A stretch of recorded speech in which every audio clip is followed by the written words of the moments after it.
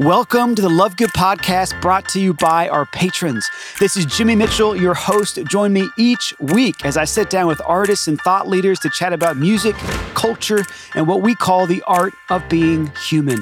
You see, Love Good's more than a subscription company, all right? We're a movement of everyday folks like you and me who are letting beauty break through the noise so it can transform our culture from the inside out. Thanks for joining me this week. I'm so pumped you're here.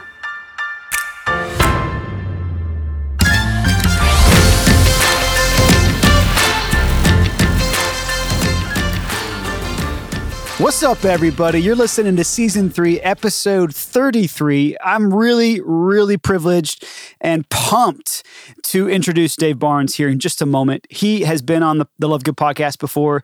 I'd like to say he's an old friend. He feels like an old friend for sure, because it was 16 years ago that we met. But it was only about 2 years ago that we had longer than a 30-second conversation.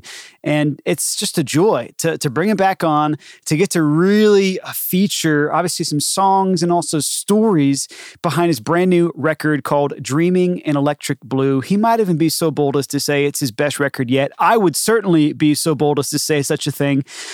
But you know what? Dave Barnes is not only a brilliant singer-songwriter, he's also a brilliant comedian. And you're going to get a taste of that as this conversation unfolds. I also want you to know this is the last typical artist interview, even conversation-driven podcast episode of Season 3, okay? Next week, I'm super pumped. We're going to have a highlight reel, all of our favorite moments of Season 3. And then the week after that, we're jumping into a book series, sitting down with Jason Craig, who is a homesteader, husband, father, brilliant writer, and also the executive director of an amazing organization called Fraternus. And so for several weeks after next week, we're just going to be diving into G.K. Chesterton's Orthodoxy, which is a book that we, in fact, released to our patrons about 3 years ago. We've just reprinted it. So we've got a lot of really cool things coming. But today is, in fact, a very special day, sitting down with Dave, wrapping up really Season 3 and having an opportunity to, as always, laugh, be inspired, and be reminded of the importance of joy, even when it's against the odds. And that's exactly what Dave Barnes brings to the table today. So sit tight, and I'll be back in just a moment with the man himself, Dave Barnes. Girl, I'm still learning pieces of you. All these little encores that I never knew. Something about you fits me so well. You know the secrets I just can't tell. You've always been that way, and you're never gonna change.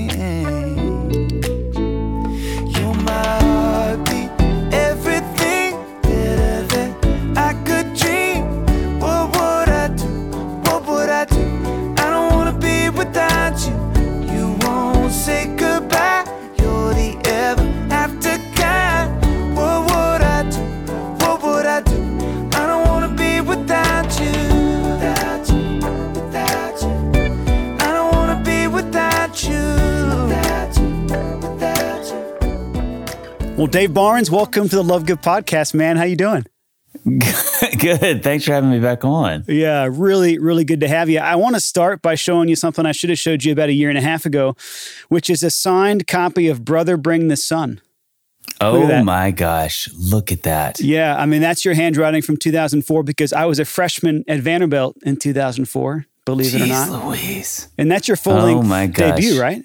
Yeah, that's it. Pretty incredible. That might have been the first. You probably got it around when it came out. That's what I'm thinking. I think you did Rites of Spring at Vanderbilt on campus. Yeah. And I'm thinking this is the most valuable autograph I have to my name right now. Yeah, I mean, well, that means either you don't have any other autographs or you've fallen and hit your head. Or maybe both, you know. Oh, man. Well, a lot has happened since 2004, I know, for both of us. But, you know, in the world of music, it's just been such a beautiful journey unfolding for you. And before we jump into it, I think it'd be really good to just remind our listeners a little bit about who you are and specifically the fact that somehow by a narrow margin, you just barely escaped a career in comedy and instead became a singer-songwriter. Tell us a little bit about Quarantini Tiny Minute of Horror. I mean, humor. Yeah, it's been quite a quarantine for you and all your fans. It's both of those. Yeah, it's actually horror and humor, which maybe all great humor is a little bit of horror, and maybe vice versa. It's funny. I just kind of felt like as this thing was starting to really, as the screws were really getting tightened on the quarantine, I just had a moment. I was like, okay, this feels like this may lean into a skill set for me. And what would it be if that was it, And so I literally was like, what if I just posted a video every day that just made people laugh? And it's weird, Jimmy, like I think this is kind of a longer story, but I don't think I really understood. I've talked about this a couple of times on podcasts with friends of mine, but I don't think I really understood how much humor is a blessing to people. And I'll explain what I mean by that. But like when I was doing stand-up shows a couple of years ago, I got through the show and a woman came backstage and there was a friend of a friend and she just kind of said, Dave, I can't tell you how much that blessed me. And I really enjoyed the show. And I stopped her and I was like, I kind of laughed. I was like, what do you mean blessed? She's like, I mean exactly that. I came in, I had a bad day. And for a few minutes, I laughed really hard and I feel better. Like, chemicals were released in my brain that reset my brain chemistry that then made my body feel good again. And now I'm like happy to go home and see my kids, where I think if I hadn't done this, I might have brought like that attitude home with me. And it really messed with me because I just never, literally my whole life, I'd never thought about that. I'd never thought like humor is this sort of gift to people. I know it is to me, which is funny because you would have thought that I'd have been like, well, look how much it alters how I feel. But I just hadn't thought about that. And so it really changed the way I think about it. It was very much an Ebenezer in my life of a moment of kind of like, okay, I can't think about that the same. So I think moving forward, and that was a couple of years ago, I really do. I think moments like this sort of make me go, okay, this is one of those moments that like I can use some of my oddity to possibly make people laugh for a minute, literally a minute. And so I just started doing them and it's been so much fun. I'll tell you what, though, I did not understand the work it is. I mean, it's a legitimate time suck, which is great. And I really enjoy it. And I'll tell you that there's for every one thing that's kind of like hard about it or annoying or time taking of it, there's a million things that I feel like I'm learning or I'm like realizing about myself or, I was working on one this morning for later this week and it's crazy how I don't feel like I have a good memory. Like I don't really, that's not one of the things I tout about myself, but I've realized that I'm pretty good when I do these minute takes. Like I have to do about 5 or 6 of them to get kind of what I want to say together. And it's crazy how good I am at running it then. Like which is probably, for any kindergartner out there, that's like, well, yeah, you should be able to do that. But I just think for me, I can beat myself up feeling like, gosh, I just wish I remembered stuff better. And one of the reasons I think I've always been a little nervous about trying to do acting is just like, man, I'm just never going to remember what I need to remember. And so that's just one of a million things that I've sort of enjoyed about it. And, you have these characters you kind of develop, and by the second or third time you do them, you can't just riff anymore.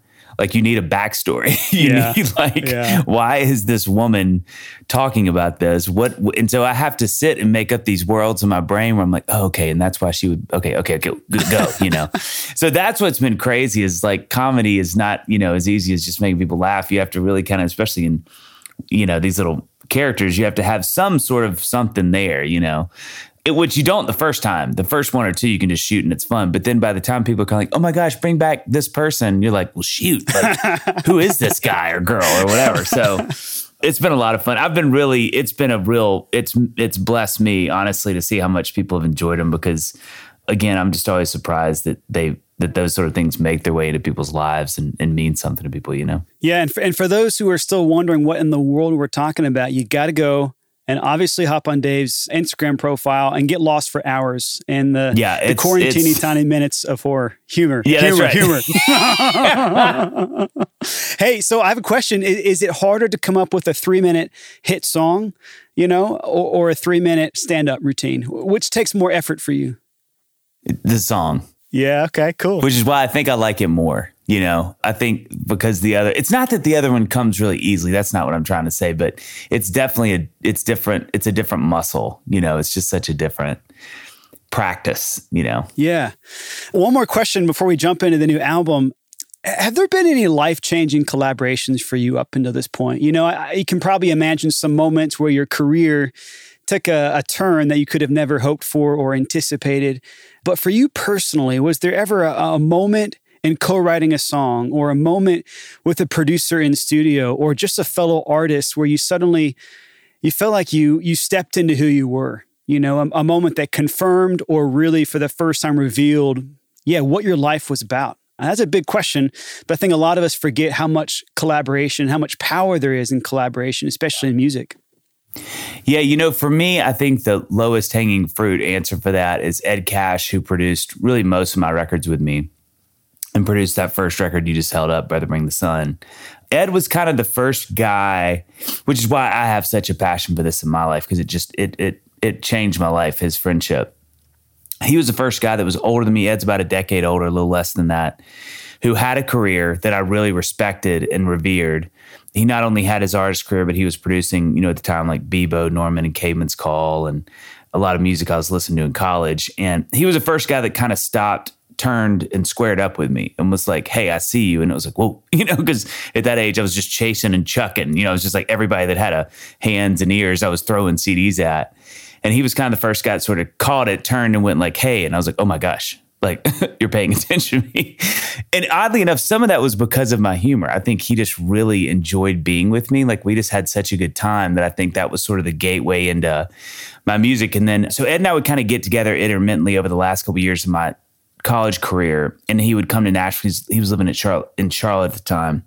So I'd drive up and meet him for coffee he'd be like, hey, we're recording some of this new Bebo Norman in this studio. Come meet us for an hour, and swing by the studio and just say hey to everybody. Because I knew Bebo from a Young Life camp. We'd spent a month together. And so Bebo and Ed both were kind of that. Ed especially so because, you know, he was moving here. So when he moved here in 2001, he needed just kind of help. So he hired me for 6 months. I worked for them in the studio, and then we made my record at the end of that year. And so he was the first person that I was like, here's my music. He took it, produced it, worked on it with me, and then we released it to the world. And really ever since then, he's been, you know, a huge collaborator, especially in the production sense of the word. And it really was a life changer. I mean, it took someone that really reached down to sort of pull me up and sort of say like, you know, welcome to this sort of new, this world, you know, like you're here with us now, you know? And so, and I think it's just so important. I mean, it's a huge passion of mine, but I can't speak to how important I think mentorship and befriending people who are, you know, that are not as far along as you are, to really give back, you know, to see them help, because it's profound how helpful it is. I mean, it can fast track so many things in your career. You know, you skip so many hurdles that sometimes you don't need to have, because it's just a timeline, and especially with people I think that are really good at something, who you really do feel like you don't need to wait another 2 years for this. Like you really have the skill sets to move to the next phase, and I can help you with that, you know? So I would say Ed, you know, is probably the most significant of those. And there's a lot of those. I mean, co-writes, you know, I think about a lot of people I've written songs with that have been really significant songs, or shows, or, you know, people befriending me that really, you know, were helpful. But I would say Ed's probably the main one. That's cool. Sophomore year at college, I took a music business class. Our professor was the guy who had found and signed Garth Brooks. So he was the head of A&R. Wow. Whatever, 50, 40, I'm probably exaggerating, 40, 35 years ago, you know? Yeah. And maybe that was Capitol. I'm not sure where, but he used to say there was 3 R's in the music industry: relationships, relationships, relationships. Yeah. You know? And that's true. so easy to forget, but it's what so much of life is built upon. Okay, one more question before we jump into the album. If you could collaborate with anybody else creatively, alive or dead, that you have not yet collaborated with, who would it be? You know, I always say this, and I mean it. I think Stevie Wonder. I just think to sit in the room and watch what he does and how his brain works would be really, really fantastic. I got to write with a guy named Lamont Dozier, and Lamont was a part of the songwriting team that wrote 90% of the Motown hits. And we wrote 3 songs in one day, he and I and another friend of mine who knew him, which is who invited me into the write. And it kind of felt a little bit like that. Like, you know, we sitting, he's the guy that wrote Sugar Pie Honey Bunch. And so to sit and, I asked him to play on the keys, and I'm sitting here going like, this is the guy that played this on the keyboard for the first time in the history of the universe, and it felt a little bit like that. Like at lunch, we just talked about Motown, and he talked for an hour straight. Wow. I just said, I want you to talk about Motown. And he's like, all right, well, let me tell you, Dave, I remember meeting Berry Gordy. And I was like, oh my gosh, I am in heaven right now. Wow. And so I think some of my time with Stevie, if I ever got that chance, would just be as much that, just like to hear him talk about that. But I think there's something about watching a master at work that would be so fun. It's just like, why did he go to that chord? Or why is he singing that melody? Or why that lyric there? Yeah. Just to see someone in real live tendencies, to see their instincts on a real life second to second, moment would be pretty incredible. Are you a Leon Bridges fan by chance? Yeah, I love Leon. Yeah. Maybe there's one you can collaborate sooner rather than later. I know, man. He's a monster. He's so good. Yeah. Well, a lot has happened, obviously, since Brother Bring the Sun. I mean, I'm thinking specifically about some of your albums that really, really shaped key seasons of my own life. What We Want, What We Get, and not just because God Gave Me You was on that album. That entire thing from start to finish was really, really reflective of a season of life that I was in. And it was a huge part of that journey for me. Your Christmas projects are epic. I don't think there's probably been a year. No, that's not true. Between you and Wirtz, I've probably seen one of your Christmas shows every year for the last at least 5 years. Yeah. And then this Dreaming in Electric Blue, which has now been out for a couple of months, it's just so fun. And I'm curious because you are able to cover so much ground across all these projects, across a, 15 plus year career now. What do you think makes Dreaming in Electric Blue unique? And at some point, I also really would like to know what that particular song is all about. I hope, and I mean, these things are so tricky, aren't they? Like, tell me what you think your art is about. Well, Jimmy, how much time do you have? And I'm going to talk in colors and synesthesia to really, this is always like a little dangerous because it's like chumming the water a little bit. But I do, my hope, I'll say it this way, my hope with that record, I kind of realized a few things, but I wanted to make a record that felt current without sort of popping up in the middle of nowhere. I think that's sometimes tricky with artists, is that if you don't leave a little bit of a breadcrumbs to where you're going, your fans can just lose you. Right. And then you pop up 2 miles away and they're like, how'd you get there? And how do we get there? And then you're like, oh, well, just swim the river. And they're like, no, I can't, what are you doing? So I think for me, I've never wanted to make a record that felt so different that people were like, we don't know how to get there. And so I think I've always, with every record, wanted to leave a little bit of breadcrumbs, like, hey, I may do this at some point or this at some point. So if I do that, at least you felt like there was a little bit of like I see how he got there. But this one, I just really want to do something that felt a little more, to the date, to what is happening currently. And Lord knows I'm nowhere near that cool to really pull it off.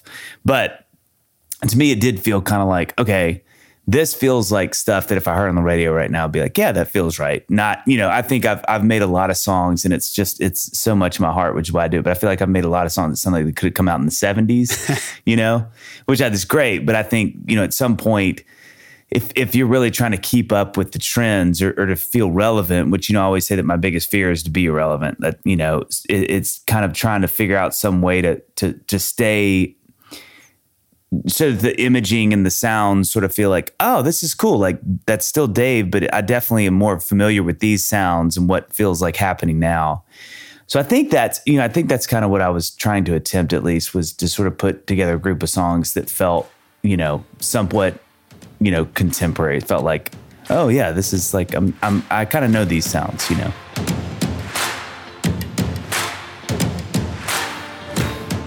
All right, everybody, I've got a super exciting announcement. Just yesterday, we shipped out 730 seasonal packages to our patrons across 8 different countries. In the seasonal package, in the summer package, right here, right now, people are already enjoying an autographed copy of Meadow by Jillian Edwards, who was, of course, on the podcast last week, featured in our live stream concert on Thursday. We've got an autographed copy of Snow Giant from the Riverside. We've also got commissioned artwork from a former apprentice, Angela Richmond. We've got a beautiful 3rd edition publication of a prayer book called Oratio, autographed vinyl from the Hussey Brothers, incredible Chattanooga blend coffee, as well as the Love Good Mass. Now, all of this is for a limited time. Okay, the summer package basically goes out to all of our patrons who are subscribed. Anybody who gets on board here and now, it's while supplies last. Either way, you're getting a welcome package, which includes a t-shirt and all kinds of other amazing music, books, and art. But if you subscribe by Saturday at midnight at joinlovegood.com, you'll get everything in the summer package as well. So to all of our patrons out there who make Love Good possible, thank you, thank you, thank you. You stand on the front lines of this movement. It means the world to us. It is also how a better culture is built, with people like you investing in music, books, and art, investing in artists that you can believe in, that all of us can rally around because we know they bring truth, beauty, and goodness to the forefront of their artistry. Okay, so big deal to be a patron, and we cannot ever express our gratitude enough. For those of you who are not yet subscribed as a patron, do so before Saturday at midnight. And again, all those details can be found at joinlovegood.com. So this particular title track, it's really cool.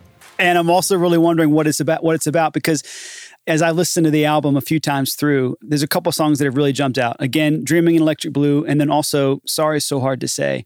But something like Sorry So Hard to Say, I can kind of wrap my head around. I think I know exactly what you're getting at. What went into Dreaming in Electric Blue? What went into that? You know, I had that title. I don't know where it came from. I think it was just one of those titles that felt like it came out of nowhere. And those titles are tricky because when 20 years into a career, it's really hard to feel like you find something new, where you really go, oh my gosh, I've never thought of that before. I've never heard a title like that before. What do you do with that? So there's a little bit of like paralysis of analysis. You know, it's just a lot of like sitting there looking at it, kind of going like, should it go here? Does it fit there? And so for me, I actually wrote that song and it kind of felt like this Rolling Stones thing. Like it was very bluesy, very bar band, bluesy kind of vibe, minor chords, you know. So I go and play it for Ed because I knew I was going to do the record by myself, but you know, I just really wanted him to hear it before. I felt like I needed one more backstop before this thing heads off in the world, to make sure like, okay, I've got a couple of people I trust's eyes on this to make sure I hadn't missed anything, you know, kind of like a book and an editor, you know, like let's get all the punctuation right and make sure I'm dotting my I's and, you know, nothing's capitalized wrong or whatever. And so I played him all the songs are on the record. And when that one came around, you know, we got done listening and he was like, hey, I think everything's great. You know, a couple thoughts about this. I'd maybe tweak this. I'd sing this a little differently, maybe right there. He said, I think Dreamin' Electric Blue is one of the best titles I've ever heard in my life. He's like, I think that is an incredible song title. I don't think the song is incredible. He's like, I think you got a better song. And I was like, and I knew it. Like, cause that's how I felt. I didn't want to say that, but I was like, dadgummit. So, you know, as with most, and this is, I think, really probably an important thing to say to the people who are listening, if it encourages people, but as with most of the times when I met with Ed with my music, you know, when he would work on records with me, we would have two song meetings. We'd have one where I was about halfway through the process, then we'd have one right before the record. So if we were doing the record in May, I'd meet with him late March and I'd kind of go, I got the record, here it is. And it never failed in any meeting we ever had that I was right, ever. I would sit and I'd be like, here's 20 songs, let's pick 10.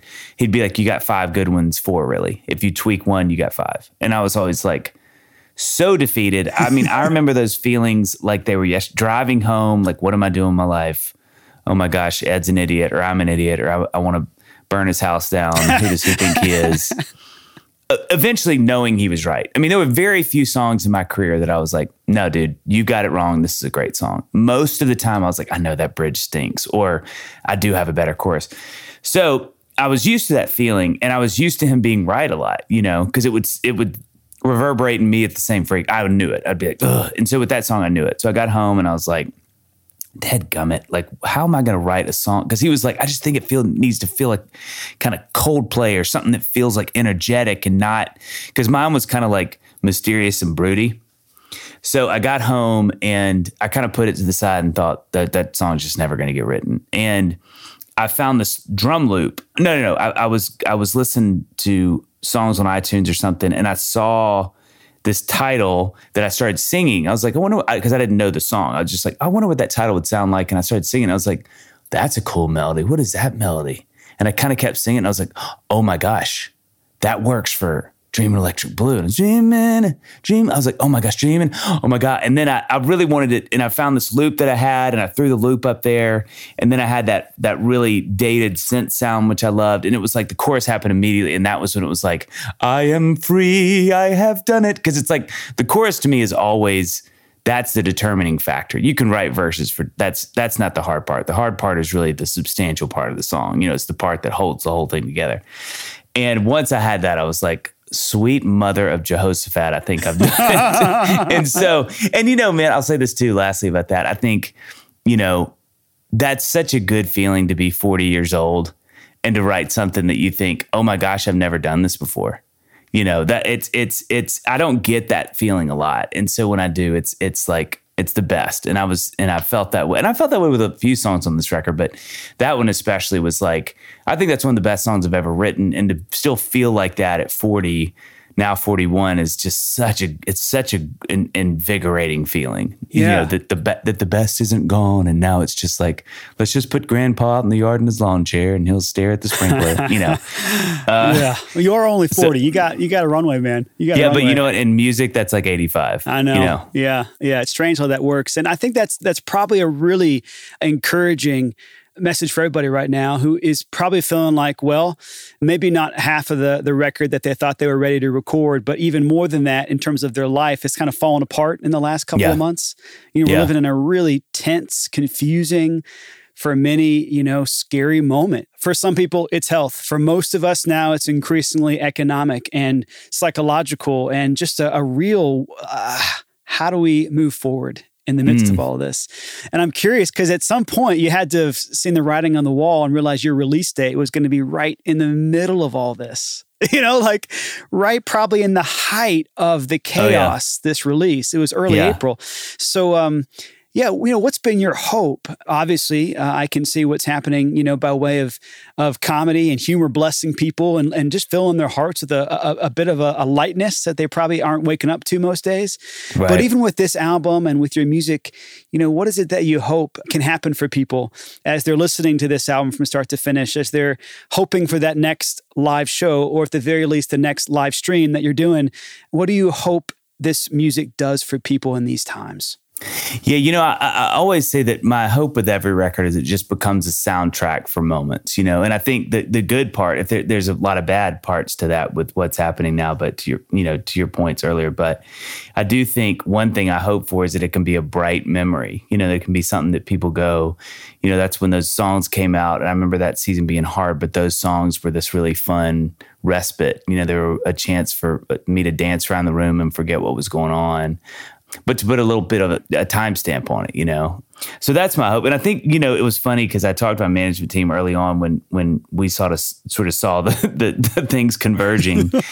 And I was like, this is either going to be like the best thing in the world or the worst thing. And there was a moment we actually tried to even move it up because I was like, should we either try to barely miss it and it landed, like you said, about 2 or 3 weeks in. I think the good thing that I found, it was sort of a little bit of a gamble that I think has paid off, is that people really are spending a lot of time listening right now. I think, that you really have people's attention. And I think, for the negatives that were involved, some of the fun marketing part of it was knowing like people are really paying attention right now, even though the numbers are down on streaming and stuff, mainly because what they're finding is one, people aren't in their cars anymore, which is most people take in, music that way, but also because like numerous accounts in a family have now been consolidated one because everybody's listening on the one stereo or they're listening, And so it's not that people are listening to music less. It's just that less accounts are being used to listen to music, really, you know?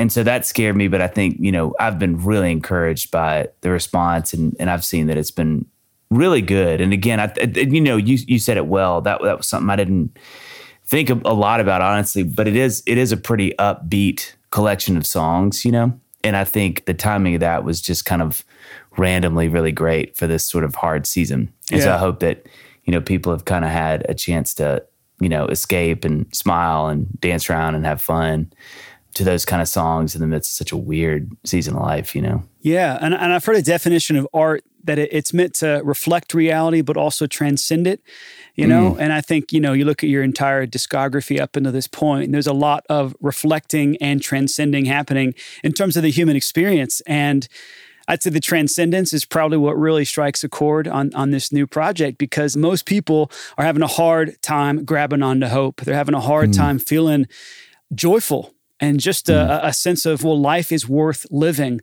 I can certainly say on behalf of our patrons and our listeners, thank you for allowing your gift to be brought into the world time and time again. It is the very thing that the world needs most right now, beauty, lest it sink into despair, you know? I'd love to just close by asking you about Dave's 5 hot takes, because obviously that's a new thing that's happening in the world of podcasts. Tell us about it.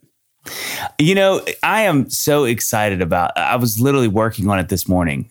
It's really, it's a bit cumbersome, mainly because so many podcasts are interview style. So, you know, you're responsible for the content, but only like half responsible, you know, because you know that you're going to have me on and then it just goes. And, you know, you want to have good questions and stuff. And so John McLaughlin and I actually have a podcast coming out Father's Day called Dadville that we've done together, which is really fun. And it's really amazing. We have dads come on, just talk about that. It ended up being, John and I laugh a lot about it. It ended up being a lot more profound than we meant it to be in that we just didn't see, when you have experts on, they're very wise. And we just thought, I don't know how we missed that, you know, because we had, you know, David Thomas from Daystar, who's, you know, it's where Children Counseling Center here in Nashville, Stephen James, who's a counselor and author in town, you know, a lot of really, Al Andrews, who runs Porter's Call. I mean, really wise men, very wise men. And I think we thought, you know, oh, it'd be great. We can have them all and talk about lawnmowers and cars and kids and et cetera. And they would say these things that John and I are both like having to pause because we're crying. And so I think that one is fun because I think it's really going to serve a really cool, you know, group of people in that. Dave's five hot takes is great because it's just all of my music stuff that I love to do. It's been really fun to do the research. And I think one of the things that I like the most about it is I just learned so much, you know what I mean? Like, cause for instance, today, you know, I did a hot take. I was just recording a new podcast this morning. And one of the hot takes is about songs that have double meanings. Because I was listening to this interview with Dan Wilson of Semisonic, who wrote Closing Time. And it's actually about his daughter being born. It's about, yes, closing time and you got to leave the bar, but it's also about his daughter being born. And so he said like every line he wanted to have a double meaning, which was really profound to me. So I was like, oh, I should talk about songs that have double meanings. And it was just so fun doing that dive of like, what are the other songs? And I didn't know that, you know, Total Eclipse of the Heart by Bonnie, whatever her name, I can't remember now, Tyler, is actually a vampire love story. And you're just kind of like, okay, but that's what I love. You know, my hope with that podcast is just that it will give people more of a love for music. And it sort of opens, I talk about this a lot on the podcast since I've started recording the audio component of it is, you know, it's really about shining a light on these anomalies in music, these things that don't make sense but do, or shouldn't work but do. And also just fun stories about, you know, random things that, you know, you'd be like, oh, I wonder why they did that. Or why is the bridge on Say You, Say Me by Lionel Richie one of the most bizarre moments in pop music history, and yet it was a monster hit, you know? So it's been fun. And I really, my hope with that is that it will bring people who don't know that part of me, you know, into things like, man, you have some really cool thoughts about stuff, or I love hearing, you know, you talk about this stuff. I'll say this too about that lastly is one of the things that's been so funny about the Instagram stories version of that is that I have so many people come up to me, and namely like moms who say, that's one of my favorite things you do. And I'm always like, oh, are you a big music fan? Like, no, not at all. Like, I love music, but I don't know anything about it. But they're like, but it's just something about listening to you talk about it because you love it so much. And I was like, that's a cool way to put that, you know, just because I think anytime you get someone who's done something a long time, I mean, literally, you could put a guy who's an arborist, like who's done it for 30 years. And he's like, let me tell you some interesting things about plants. I am leaning in already because he knows what he's talking about and he's passionate about it. It can literally, bowling, you name it. So I think there is something about with all of us that when you have someone that knows what they're talking about and two really loves what they're talking about, it becomes a lot more interesting, you know, even if you don't have a natural tendency to that subject, you know, that topic. So my hope is that what'll happen, and not just that, you know, people love music alike, but that people will go, man, it's just fun listening to you talk about it. Yeah. The funniest thing is so many people say, they're like, I don't even know what you're talking about. I just like listen to you talk about it. If you're not careful, you're going to be adjunct professoring at Belmont or Vanderbilt one of these days. That is in the trajectory. I think someday I really do want to do that. I've got friends that do that now there, and that's definitely, I think, in the cards at some point. That's awesome, Dave. Well, this has been an absolute blast. Thank you so much to all of our listeners out there. Obviously, be streaming the heck out of Dreamin' in Electric Blue. Yeah, thanks, and Dave's 5 Hot Takes is releasing as a podcast at what point, or is already out? In the fall. Yep. Perfect. Yeah. So Dadville soon, Dave's 5 Hot Takes in the fall, and I'm sure much to come in between, especially on Instagram. Dave, it's been a pleasure. Yeah. Thank you, Jimmy. Thanks for having me on. Tears we cry, become a lullaby. Keep on singing, just keep singing. It's a healing tune, you're gonna know it soon. Keep on singing, just keep singing. You can't give up, give in, I know you'll see. All your hopes are gonna be, so just keep dreaming it, dreaming it, dreaming it electric blue. Somebody's gonna love you. Dreaming it, dreaming it, dreaming it electric blue. Somebody's gonna love you. What an incredible way to round out season 3 of the Love Good podcast. Again, next week, we're doing a highlight reel. It's going to be a curated journey through the best moments of season 3. We'll be coming back here with really fun highlights from Dr. Ryan Hanning, from Father Ryan Adorjan, from Matt Maher, obviously some of our even early in the season episodes, people like Andrew Peterson and Marie Miller. It's going to be a really, really fun episode. Definitely one that you're going to want to share with family and friends who don't yet listen to the podcast, because it's going to be the best of season 3. And then after that, again, we're doing this incredible book series with Jason Craig, and we're going to be journeying through G.K. Chesterton's Orthodoxy, and we'll give you more details soon about how you can get your hands on a fresh copy of that if you don't yet have one yourself. You guys are amazing. Hope you have a beautiful rest of your week. Don't forget to go to joinlovegood.com to either subscribe as a patron or even upgrade your patronage in time for the summer package, which is already going out to patrons across 730 homes in about 9 different countries. Really, really exciting stuff. Again, all those details are at joinlovegood.com. Have a great rest of your week, y'all. We'll see you soon. Massive thanks for tuning in to the Love Good podcast. If you like this week's episode, and frankly, even if you didn't, share it on social media, leave us a review on Spotify or Apple Podcasts, and then join us on the front lines of building a better culture by subscribing as a patron at joinlovegood.com. Our patrons get all kinds of incredible exclusive content, such as a weekly long-form video of the podcast, a monthly live stream house concert with our artists, and a seasonal package that will raise your standard for music, books, and art forever. Thanks again for tuning in. It's an honor to accompany you as you change the world.